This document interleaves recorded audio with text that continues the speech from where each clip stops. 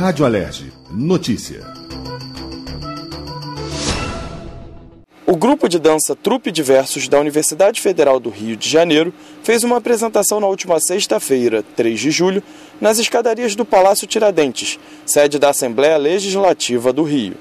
O projeto da UFRJ fez parte da abertura do primeiro Festival Interuniversitário de Cultura do Rio, que acontece até o dia 12 de julho em 19 municípios fluminenses. A Trupe D'Versos apresentou a performance Leonídia, que fala sobre o romance do poeta Castro Alves com sua amiga de infância Leonídia Fraga. A coordenadora do projeto, Marta Perez, explicou que o objetivo é gerar a integração entre alunos e pessoas com deficiência. Tem pessoas que fazem tratamento de saúde mental, do Pinel, do IPUB, tem uma pessoa com deficiência visual que é do Benjamin Constant.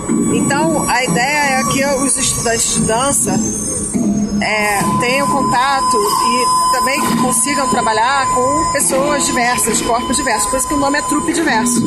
O professor Laudemir Duarte Silva assistiu à apresentação e acredita que iniciativas como essa devem ser incentivadas.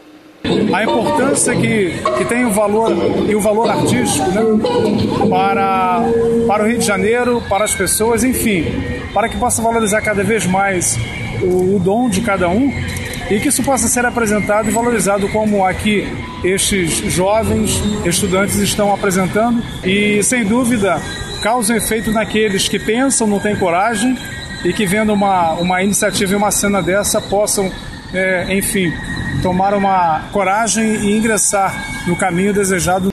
O festival é um projeto do Fórum Interuniversitário de Cultura do Rio, que foi constituído em março de 2014 por meio de um convênio entre 8 instituições públicas de ensino superior do Estado. A programação do festival inclui apresentações artísticas, oficinas, mostras, exposições e performances. Gustavo Natário, para a Rádio Alerj.